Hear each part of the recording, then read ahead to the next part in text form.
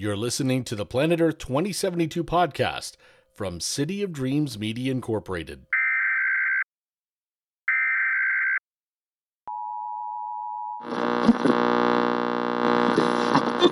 The Louisiana Basin has now gotten more than 43 days of rain, and it doesn't appear to be slowing down. Flooding from New Orleans and all the way to Hammond has brought a lot of businesses to a halt. Orange crops for the year are in danger of being decimated. The winter storm that froze much of the South over the past couple of months has taken a toll on whatever growers were hoping to salvage after another bad year. Congress continues to debate over the Climate Action Bill, now ballooning to more than $3 trillion. The Wilson Republican Party continues to hold fast against the current bill. Meanwhile, President Catherine Emerson says that she is ready to do whatever is within her power to make this bill happen. Cities all across the U.S. are experiencing the highest temperatures ever.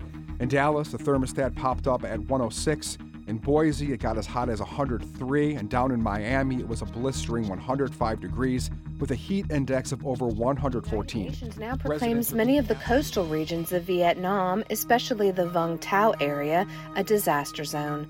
Hundreds of thousands of residents have been forced out of their homes as floodwaters remain sitting in place now. Mayor is calling for the state and the federal governments to do more to help. The October king tide is the worst ever as waters have reached more than 3 feet across Miami Beach and parts of Miami-Dade. The current seawall is not working and the pump system has been working non-stop for more than 5 years. Struggle with mudslides as rough weather lingers over the city. They have now experienced more than 3 straight weeks of rain. People have left many parts of town because they're afraid of the mudslides taking them away and washing them into the ocean. Some are staying in their homes to protect whatever they own. Meanwhile, ports in Cuba remain closed as flooding in the streets of Havana worsens. Tens of thousands have...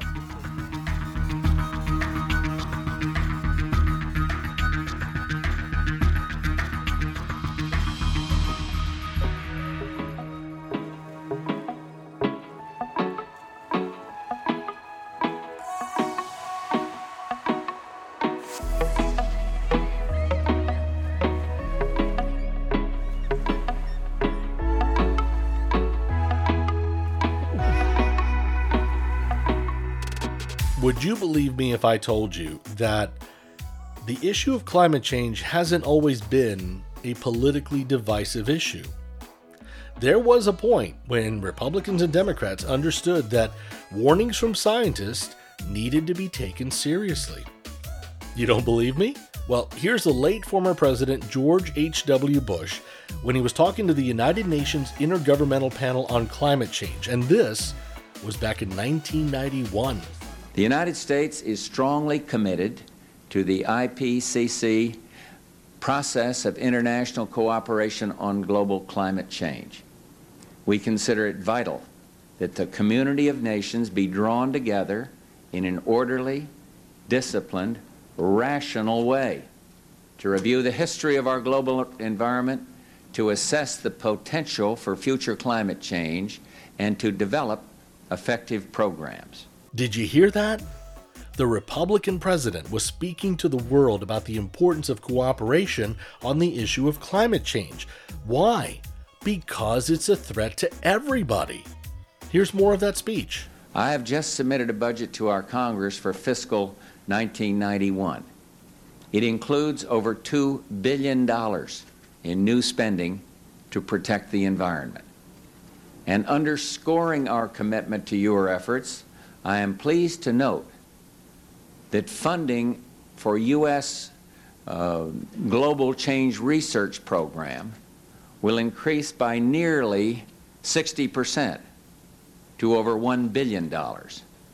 That commitment, by far the largest ever made by any nation, reflects our determination to improve our understanding of the science of climate change. So what happened? Well, to be honest, that's a podcast in of itself, but I want to move this conversation forward. In 2016, a Republican and Democrat joined forces in Congress to tackle the issue of the climate crisis, and they wanted to find a way to bring both sides together on this. Carlos Curbelo of Miami, the Republican, joined up with Ted Deutsch, the Democrat, also from South Florida, and they created the Climate Solutions Caucus. And the rule for joining the caucus was that you'd have to find somebody in the opposite party to join with you. It became the Noah's Ark rule. Now, Curbelo eventually lost his seat in the following election, and Deutsch is retired. But as of this recording of this podcast in 2022, the caucuses in both the House and Senate are still going strong. Now, for this podcast, I wanted to talk to a politician because, let's face it, I mean, these are people making big decisions that are going to impact our lives. But I also thought it was important that I talk to somebody from the party that's been pushing back the hardest against this issue. Basically, the party that's been in denial. And the Republicans have been, at least in Florida, really have been pushing back hard against climate change, though things are starting to shift in the other direction. Let's face it, this is going back not that long ago. Our former governor, Rick Scott, actually set a rule. I'm not kidding. He set a rule that no government agent, no agency, no government employee of the state of Florida could even talk about climate change.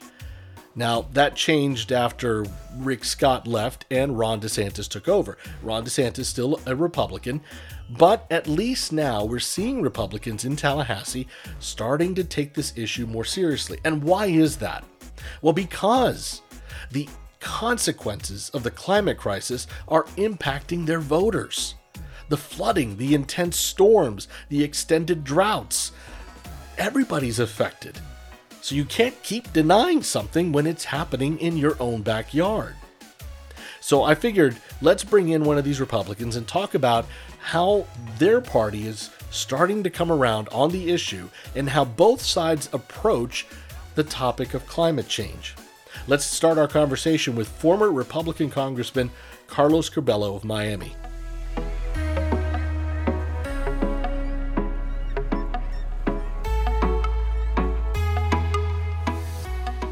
When did you first hear the words climate change? Do you remember?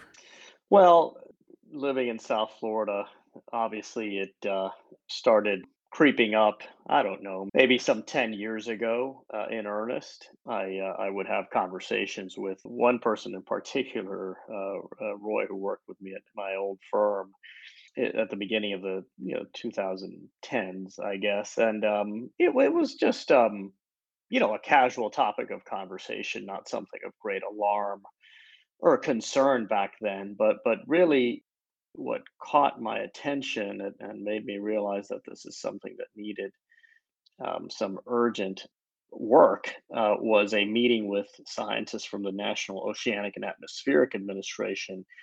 I met with them in the spring of 2015, just at the beginning of my first term in Congress, and they went through some data with me. They showed me some projections for South Florida, and that's kind of when I said, "All right, this is serious business here. This is not just something that we should care about. This is something that we need to act on as soon as possible." And that's really what began my deep engagement on the issue.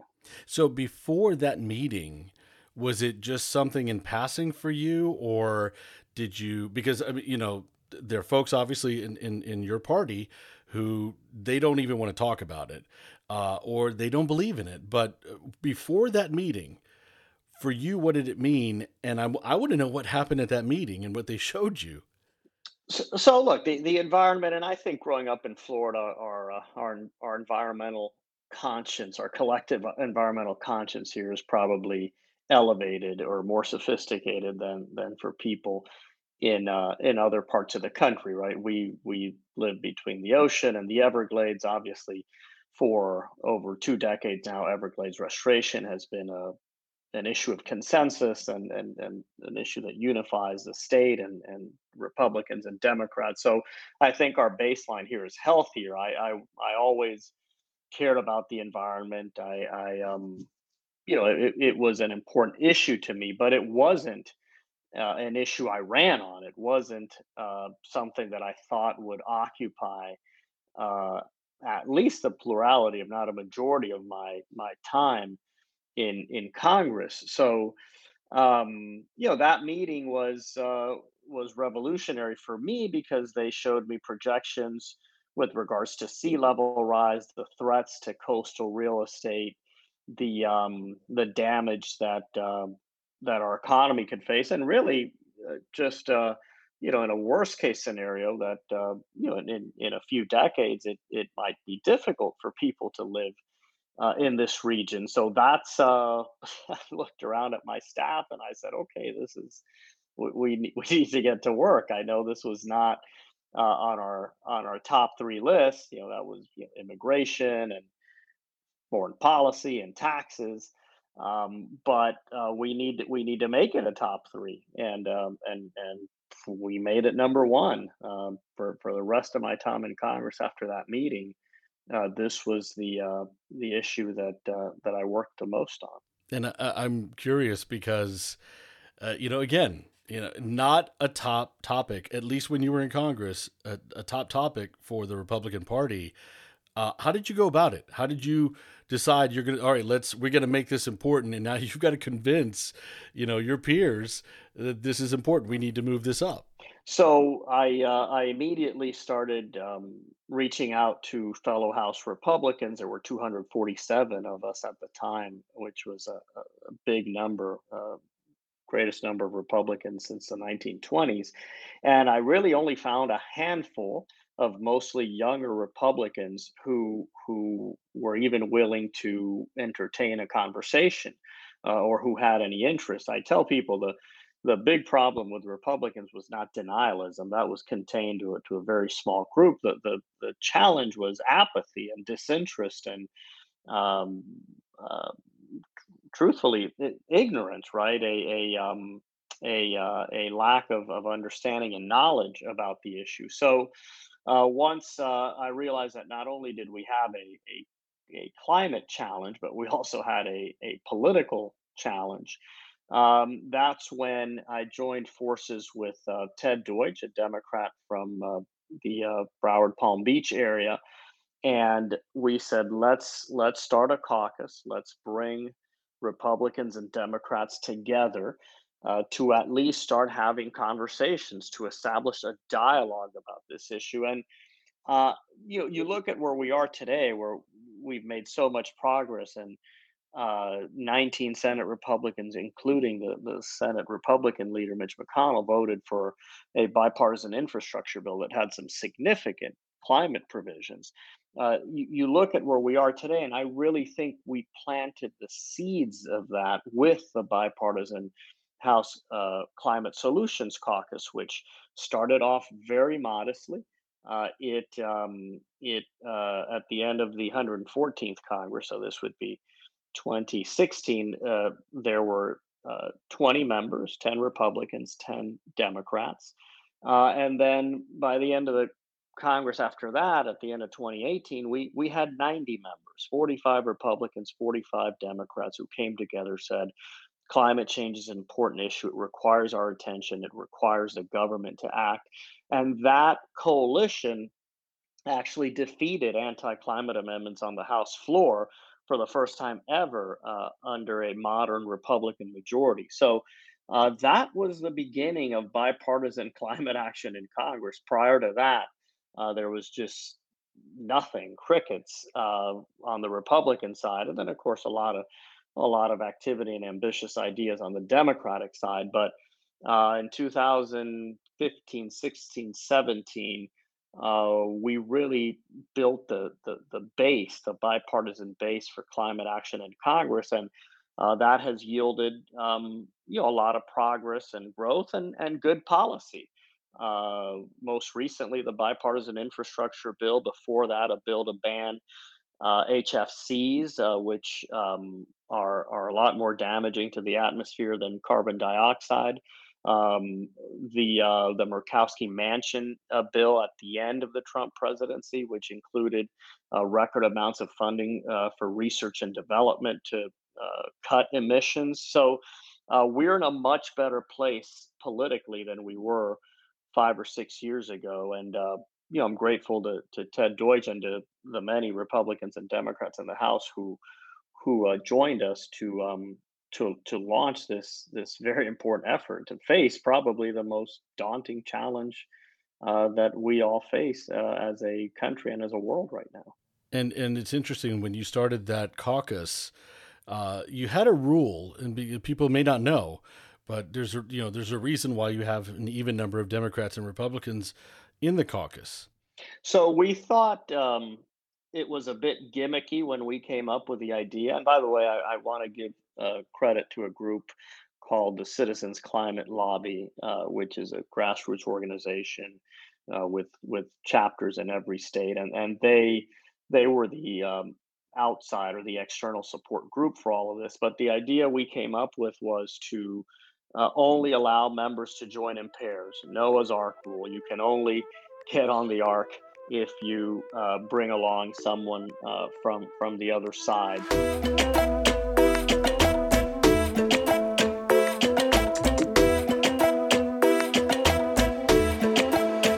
You're listening to the podcast Planet Earth 2072, a production of City of Dreams Media Incorporated. Thank you so much for listening. I'm your host, Luis Hernandez. We're talking with former Republican Miami Congressman Carlos Curbelo. And by the way, you can find links to his work when he was in office and what he's doing now. It's on our website at planetearth2072.com. But what do you think about this bipartisan group that he started? Do you think that both sides are working enough on the topic? Do you know if your congressman or woman is part of one of those caucuses? Share your thoughts on this. It's on our website or on Facebook, again, under Planet Earth 2072. And by the way, there's a book that goes with this podcast. It's also called Planet Earth 2072. It's the science fiction novel, a collection of short stories that take place in Miami and Las Vegas in the early fall of 2072. Two of the stories are already up there right now. You can find them on the website or on Wattpad if you're on that platform. Just look up Radio Host. Check it out. Let me know what you think. Let's get back to our conversation with former Miami Republican Congressman Carlos Curbelo.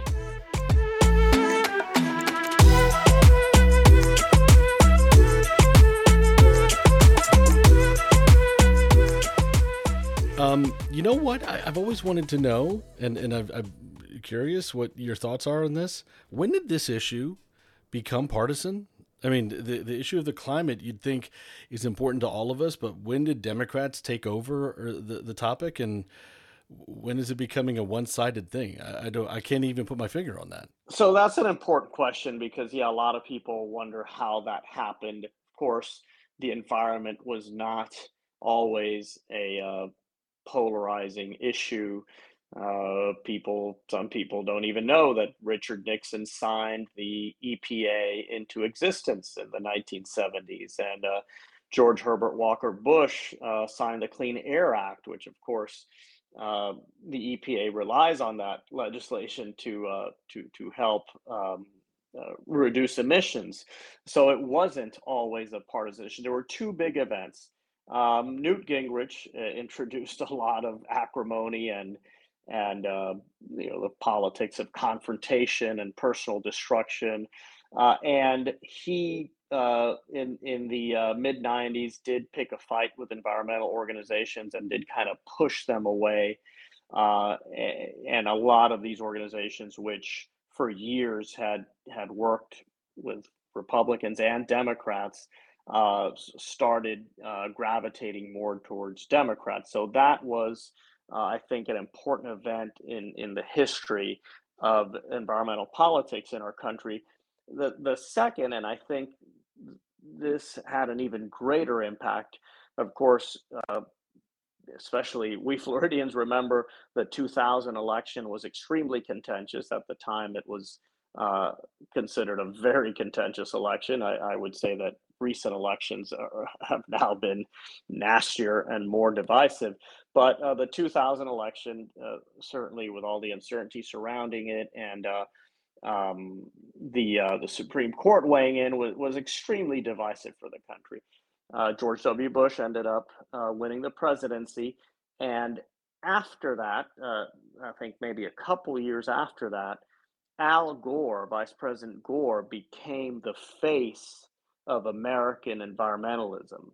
And a lot of Republicans who were still upset at how they felt the vice president handled all of the controversy surrounding that election, reflexively understood that if this was Al Gore's cause, then they must surely oppose it, and it must not be serious, and it shouldn't be taken seriously. So, yeah, I don't know if anyone's ever asked Vice President Gore, but I wonder if he regrets not having embarked on this environmental journey, which I'm sure he did with the best of intentions, and he's made significant contributions. But I wonder if he regrets not having done it with a Republican partner.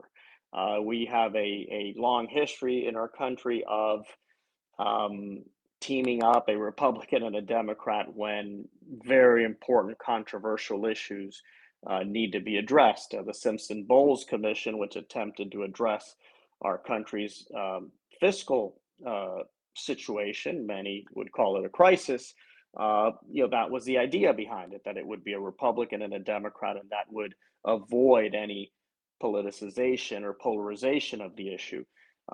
Vice President Gore has dedicated a lot of his life to the cause of the environment and fighting climate change, but inadvertently, I think that he fueled a lot of the polarization that we've lived over the last 2 decades. And the process of undoing that polarization has certainly begun, and we're seeing the fruits of that, but we still have a long way to go. Well, I doubt that he would have gotten Newt Gingrich on An Inconvenient Truth, but that would have been an interesting pairing, and we might be in a different place today if that were the case. But that obviously didn't happen. I heard an interview actually. I'm sorry, I heard an interview with you where you had stated that you would never vote for the Green New Deal, and yet you think it's great that it exists. And I wonder what you mean by that. So the Green New Deal drove a lot of attention to the issue of climate change. And in Congress, it achieved something of significance. And again, I don't support it. I would never vote for it. It is essentially a program that uses climate change as an excuse to fundamentally change our economy in a way that I don't agree with. However, by introducing the Green New Deal, the Democrats, the progressives who did so, uh, forced the media to deal with the issue and to write about the issue and to interview people about the issue, specifically Republicans. And Republicans were asked about the Green New Deal, and of course, they bashed the Green New Deal. But then there was a follow up question, which was, okay, we understand you don't support this. What is your plan to handle this issue? What are your solutions for climate change? And that's one of the reasons why, whereas a few years ago Republicans had no interest in this issue, didn't care about it, hadn't even thought about it. Today, Republicans in the House and Senate have their own climate agenda, and this is something that we should celebrate, even if people think it's too modest or not sufficiently bold.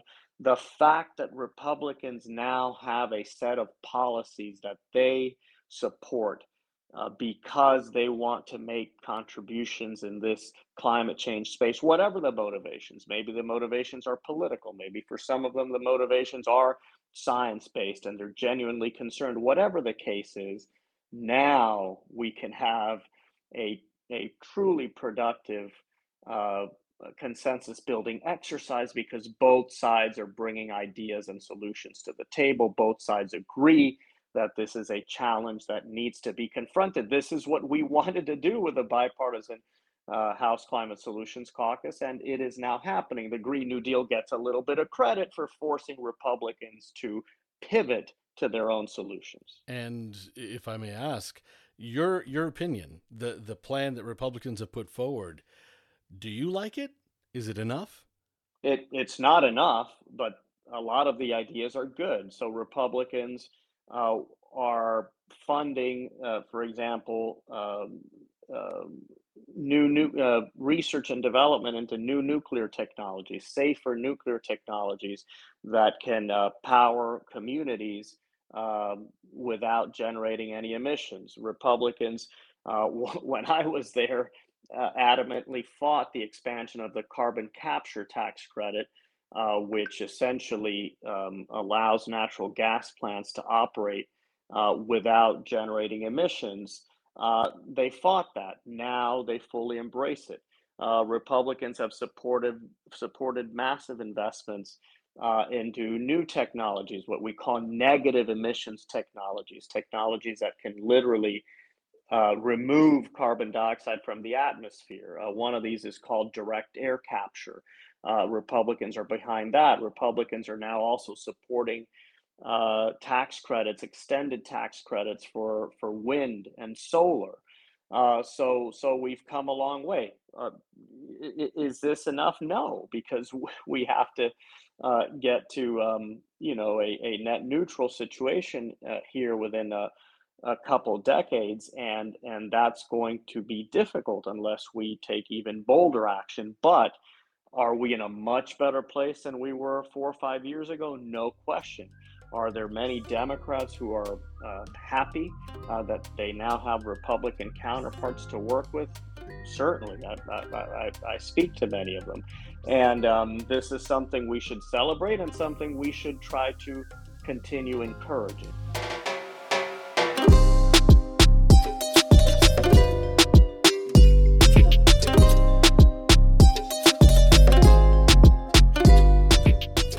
Again, thank you so much for listening. This is the Planet Earth 2072 podcast, a production of City of Dreams Media Incorporated.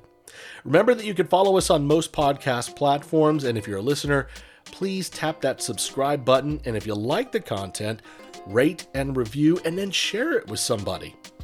We're talking right now with former Republican Congressman Carlos Curbelo of Miami. You can learn more about him and his work when he was in office on our website, planetearth2072.com, or again on Facebook under Planet Earth 2072. What do you think about what he said about the Republican climate agenda? Let's take a listen again. It's not enough, but a lot of the ideas are good. So Republicans are funding, for example, new research and development into new nuclear technologies, safer nuclear technologies that can power communities without generating any emissions. Republicans, when I was there, adamantly fought the expansion of the carbon capture tax credit, which essentially allows natural gas plants to operate without generating emissions. They fought that. Now they fully embrace it. Republicans have supported massive investments into new technologies, what we call negative emissions technologies that can literally remove carbon dioxide from the atmosphere. One of these is called direct air capture. Again, you can learn more about the two caucuses, both in the House and Senate right now, and the work that they're doing on the issue. And you can learn more, by the way, about this new nuclear technology that he had mentioned earlier as well on the website. Now, before we get back to our conversation, I wanted to tell you about the other podcast from City of Dreams Media Incorporated. It's called The Reporter Studio.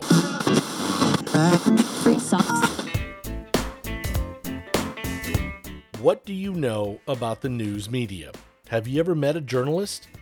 Welcome to the Reporter Studio. The first one was like the Superman phase, where it's like, I can do anything and I'll never be harmed. And then the second one was, I can do most things, maybe I'll be harmed. And then the third one was, something will happen to me. If audience anger. People are like, oh, these are fact checkers, are just, they're not really umpires. They're the liberal media. They're trying to put their thumb on the scales. But worse than that, like, you'd be kind of horrified by the profanity and some of the... That's if you go to Mars, drop off, and then immediately come back. Like, we're talking about something 8, 9, 10, 12 years you're going to that planet. And while you're there, you're not on the surface of the planet. You're stuck in your spacecraft or stuck underground because it's... Nobody's patsy. And one thing I learned after the Iraq War is that you just cannot allow someone else to control. Today it's a bit rough being a journalist, and sometimes I would agree we deserve the criticism. But many of us are just ordinary people trying to do a job the best we can. Learn more about the reality of the lives of journalists at the Reporter Studio. Go to thereporterstudio.com and find the podcast on your podcast app.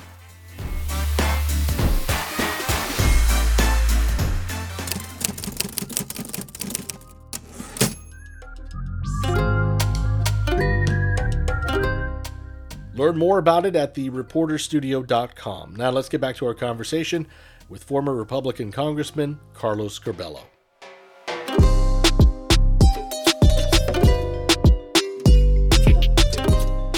There was a gathering this year, the American Conservative Climate Rally in Miami, and it was interesting the people who were there. But I've always felt, as a journalist in South Florida, that Republicans here understand because, well, your backyard's at risk too. It could flood. So you're facing the same challenges everybody is facing. But there were a lot of big name Republicans that did not show up. And then looking at this Pew Research survey, they show that 17% of Republicans, or those who call themselves conservative, believe that human activity is leading to this problem. Only 17%. I'm wondering, again, you're telling me we're making the right strides. Things are changing for the better. But I also hear on the other side scientists saying we're running out of time. Do you think that we're making the moves fast enough? No, we're not. But Lewis, we have the political system that our founders left us. We can only tackle this issue and address it in a meaningful way by building bipartisan consensus in Congress. So this is a challenge that requires global solutions, right? If we go to net zero tomorrow and India and China and every other country in the world continues polluting, we maybe bought a little bit of time, but essentially we'd be doomed to the same fate. So it requires a global solution. We thankfully still live in a world where if we're going to get global solutions, it means the United States is leading because the United States is the greatest power in the world, and we have the privilege and the responsibility to lead when the world faces major challenges. If the United States is going to lead, that can only happen if we achieve a minimum level of bipartisan consensus. That doesn't mean we need every Republican and Democrat to agree on every solution. It means we need a minimum number of Republicans to participate in this process. The number of Republicans who are engaging in favor of climate policy, some do it quietly, some do it more openly, is growing, and that means we're getting closer to the goal. Now, are we going to do it in time? I don't know. I do know that this cause is so important that we can't give up. We have to continue working for it. And the truth is, there's a deadline, but there's not, and no one really knows exactly where that deadline is. We know that the more we act to reduce emissions, the healthier our planet will be for future generations. So, these speeches or these messages about this being hopeless and helpless, they contribute nothing.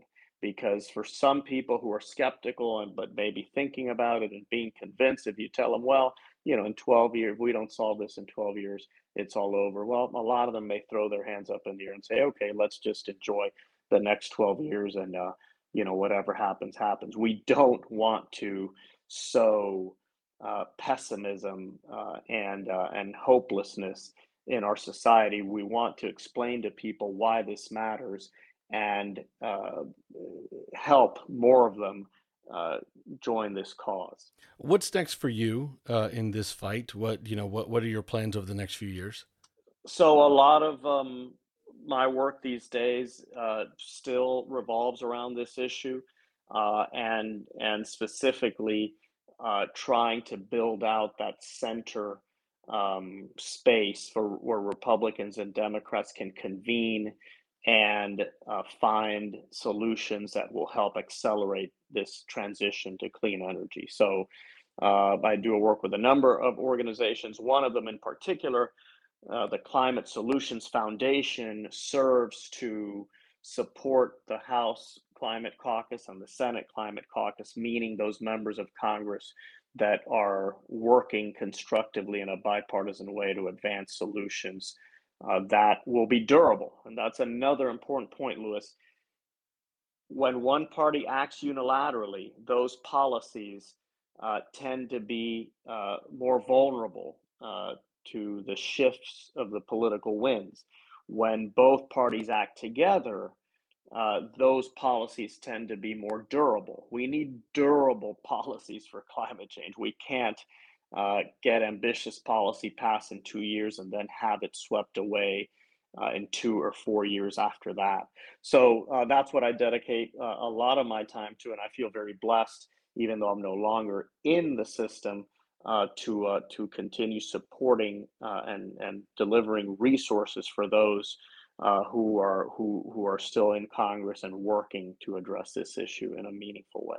Public office is not in the future for you? Certainly not in the near future. I'm 41 years old, so maybe someday I'll take another crack at it. But even though no one likes to lose, I did process my defeat in 2018 as a blessing, making up for a lot of lost time at home and a lot of opportunities are impossible to pursue when you're in public office. So I'm happy where I'm at for now. Let me finish with this. I ask everybody, I interview this question.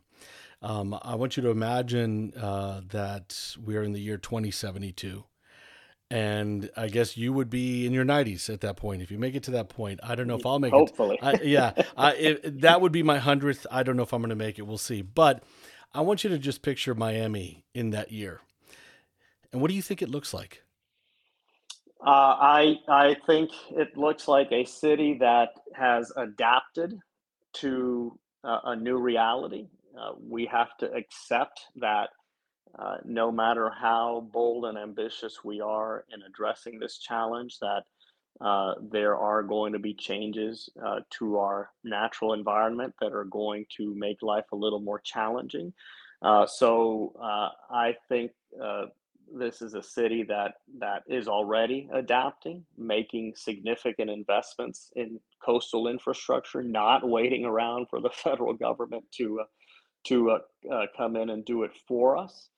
So this is a city that would have survived the worst projections of climate change. I envision a city that is not just net zero, but that is contributing to continuing to reduce emissions, to cleaning the atmosphere. I would hope that Miami would become a candidate soon to be a hub for direct air capture technology, where we literally can clean the air of all the damage that we've done to it over the last few hundred years. So most importantly, I see my daughters living here with their families. That's what I work toward every day, that I make a contribution to this cause, and I hope everyone else who's listening will do the same. Solo en la cabeza tengo los billetes, tengo piquete, estoy bien. No tengo de 100, pero tengo los míos, hermano. Aquí estamos todo bien. You've been listening to the Planet Earth 2072 podcast, and you just heard from former Miami Republican Congressman Carlos Curbelo. Find a link to his work in the description of the podcast, or again on the website, planetearth2072.com. And by the way, what do you think Miami, or your city, your hometown, is going to look like in 50 years? If the temperature keeps rising, the oceans keep rising, how will that change the landscape of your hometown? Share your thoughts. I'd love to hear from you, again on our website or on Facebook. And also, I want to tell you about the book that goes with the podcast. Don't forget, it's called Planet Earth 2072. It is the science fiction novel. I've got the first 3 stories from that novel available for free right now. You can find them at the website, or again on Wattpad if you're on that platform. Just look up Radio Host. Coming up in 2 weeks on episode 4 of the podcast, we're going to meet the woman who started the nonprofit, the Clio Institute. I think it's an intergenerational issue. The Gen Xers, the millennials, the Gen Zs, they are starting to get really pissed off, excuse my language, but they're really starting to feel like, what the hell, people? You left us with this. So they're becoming informed and unapologetic in their demand for change. And we're finally going to hear from a Gen Zer who's been part of the Clio's efforts to reach more people. What is going to happen to the places that we love, our hometowns, the people that we love? Will we be able to raise our children the same way our parents did? Will we have the same access to the same job opportunities and housing opportunities and healthcare as our parents did? Or will we be bombarded by natural disasters and just different impending crises, right, as we don't take action on this issue? So definitely, there's a common existential anxiety felt across this generation right now about this issue. Remember, you can catch episode 4 of the podcast coming up September 19th. Thanks again for listening to the Planet Earth 2072 podcast. By the way, you can learn more about our guest and also all of the articles and research that went into this episode on the website, planetearth2072.com. And again, I'd love to hear from you. If you've got comments or questions or things that you want to learn more about, reach out to us. Find us on the website or on Facebook. By the way, you can also find us on Instagram under Planet Earth Series. I'm Luis Hernandez. Thanks again for listening.